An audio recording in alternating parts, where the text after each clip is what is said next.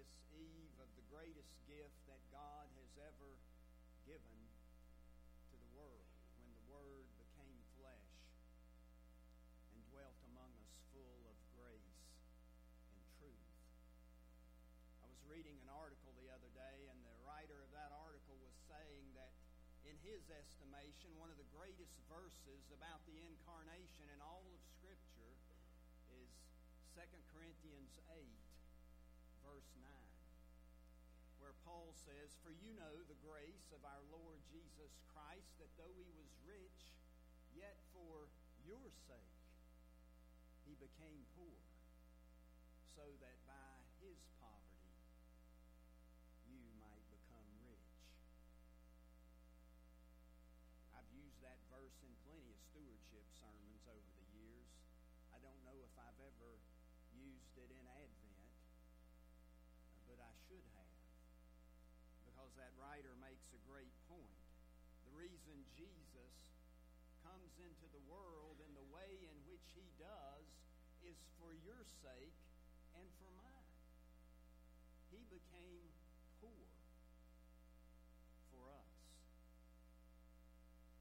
Or as Charles Wesley puts it in Hark the Herald Angels Sing, he has that little phrase, "Mild he lays his glory by."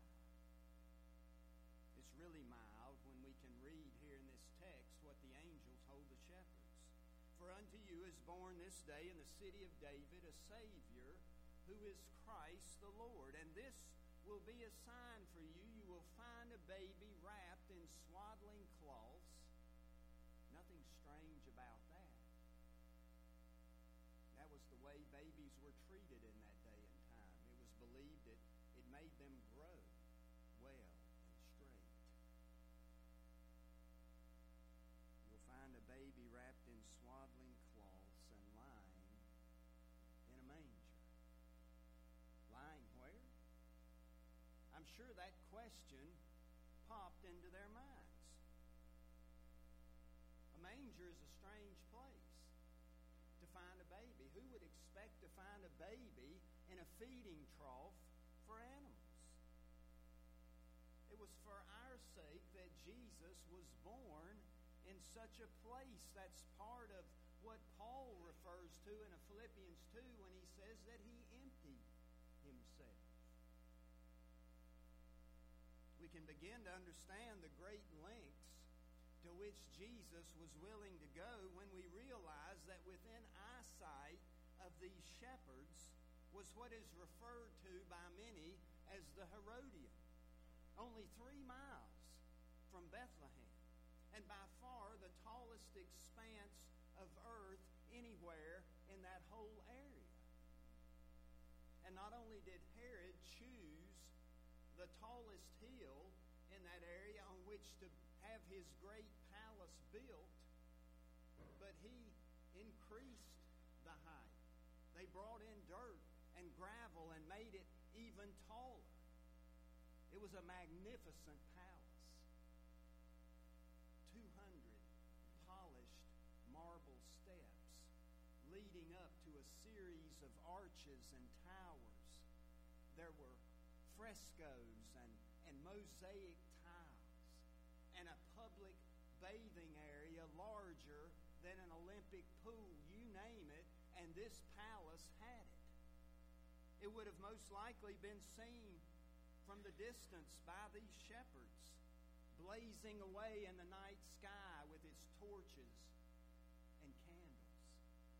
This is where Jesus should have been born. Or so we think. This is the kind of birthplace that shepherds or anyone else would expect for a king. This would have been an easy thing to do, to go find a new king in such a place. But instead they're told by this angel that the sign of the truth of his words is that they'll find a baby in a manger. If they care to see this one who will save, they have to go barn hopping for this Savior who is also called Messiah and Lord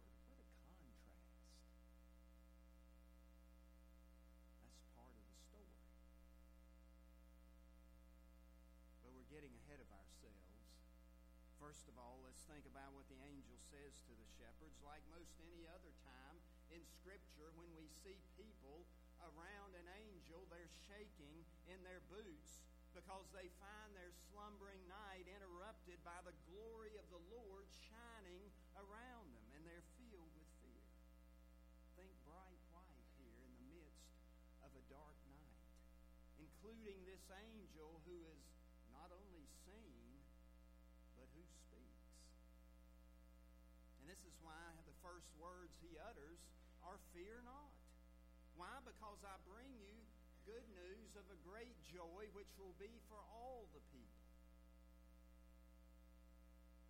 Now what you and I need to see is that this angel gives the type of news that people in that day and time were used to hearing when a king or emperor was born.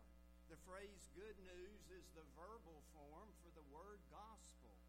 But this word was known throughout the empire because when Emperor Augustus was born, he was announced throughout the realm with the same words. Good news. And the people were told that their Savior had arrived. This news isn't anything they haven't heard before. Except this time it's for all people, and instead of some human herald, they get this news delivered by an angel in the midst of the brilliance of God's glory. In other words, though the message is same, the way it's revealed is out of this world.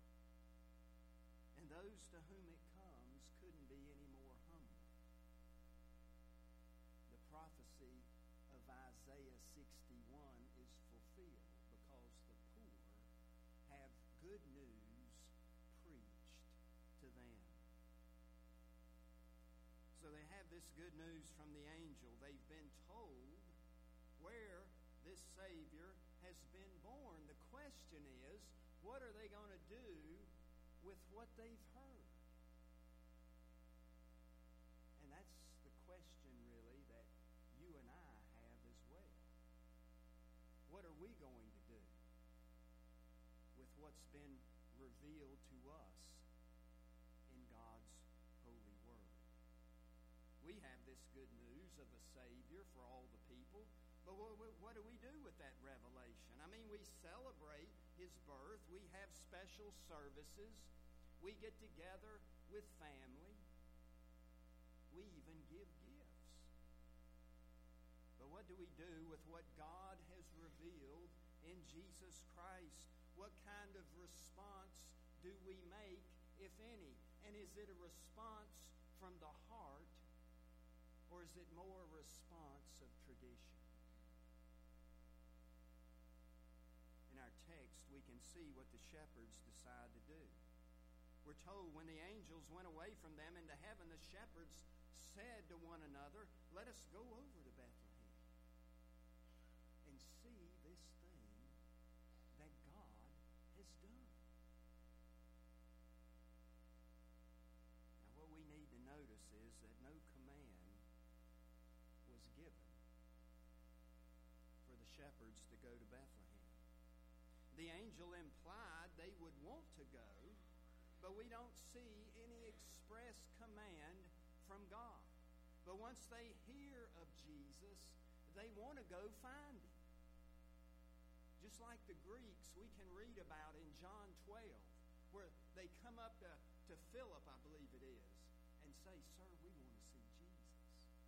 They've heard about Him, and now they want to find Him. Now, John Calvin has this to say about this particular part of the story. He makes the point that in the same way that Jesus and His presence is held out to the shepherds, so is Christ held out to us, in order that our hearts might approach Him by faith. And he says we have no excuse to delay our coming. This is what I mean by the sermon's title, that Christmas takes faith. We have to go over and see this thing that the Lord has done. We have to make a response. We have to step out in faith and believe that He is King of Kings and Lord of Lords, even when we cannot know that by sight.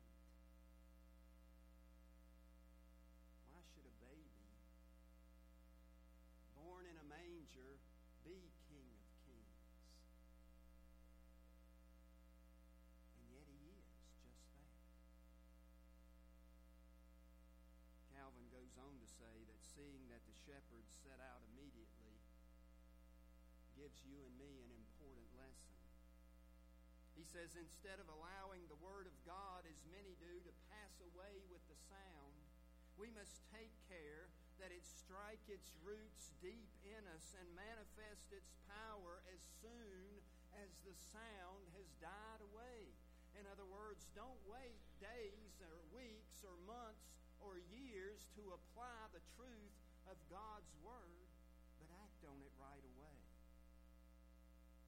As the psalmist says, oh, that today you would hear His voice. Harden not your hearts. We have to respond to God's good news today. The gift of Jesus needs to make a difference to you and me right now.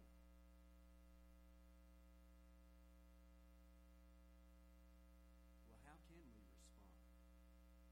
Well, notice what the shepherds do. They not only go into the city of David by faith to find the newborn king. In other words, they do something that shepherds never do. They leave their sheep to go see what God has done.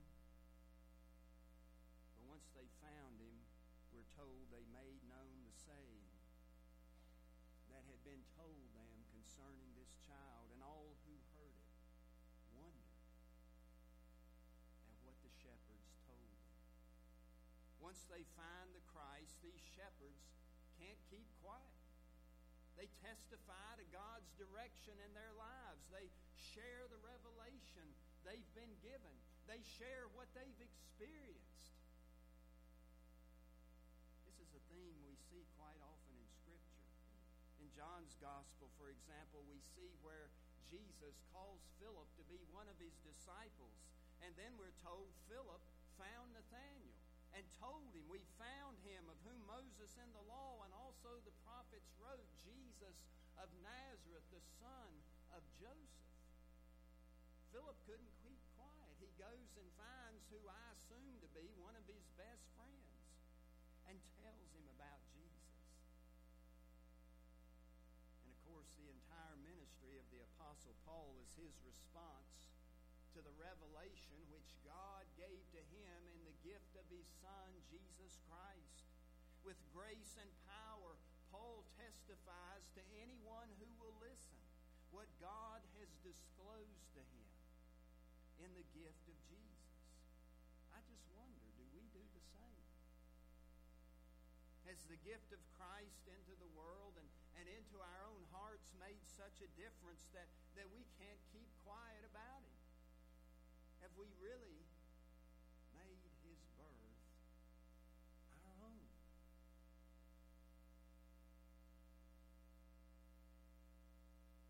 The year 1522,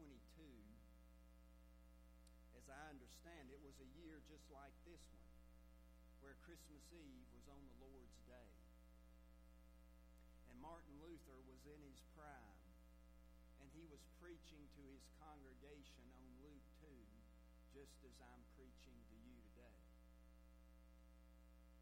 And it's interesting to see how Luther preaches. He uses what some preachers sometimes refer to as holy imagination as he preaches this text. That is to say, he says some things that we don't really see in Scripture. I'll read you just a short portion. He says, nobody took pity on this young woman who was about to give birth for the first time. Nobody took to heart the heaviness of her body, and nobody cared that she was in strange surroundings and didn't have any of the things which a woman in childbirth needs. Rather, she was there without anything ready, without light, without fire, in the middle of the night, alone in the darkness. Nobody offered her any of the services which one naturally renders to pregnant women. Everyone was drunk and roistering in the inn, a throng of guests from everywhere, and nobody bothered about this woman. Now, some people that Luther was simply trying to entertain by giving the story more detail than we find in the text. But that's not his purpose. And the reason we know this is because this is the next line in his sermon. Therefore, see to it that you derive from the gospel not only enjoyment of the story as such, for that does not last long, but see to it that you make his birth your own. In all of the flowery descriptions, Luther all of a sudden gets to the crux of the issue. Jesus' birth must become our own. It can't be our parents. It can't be our grandparents. It can't be our best friends. It has to be our own. In other words, his birth is for us. And we must receive it in all of its mystery and wonder, in all of its earthiness and dread, in all of its magnificence and glory. This is what the shepherds did. They made it their own. They responded in faith and went to see what God had done. And then they told others all about it. I just wonder about you and me. Do we really know that Christmas takes faith? And have we responded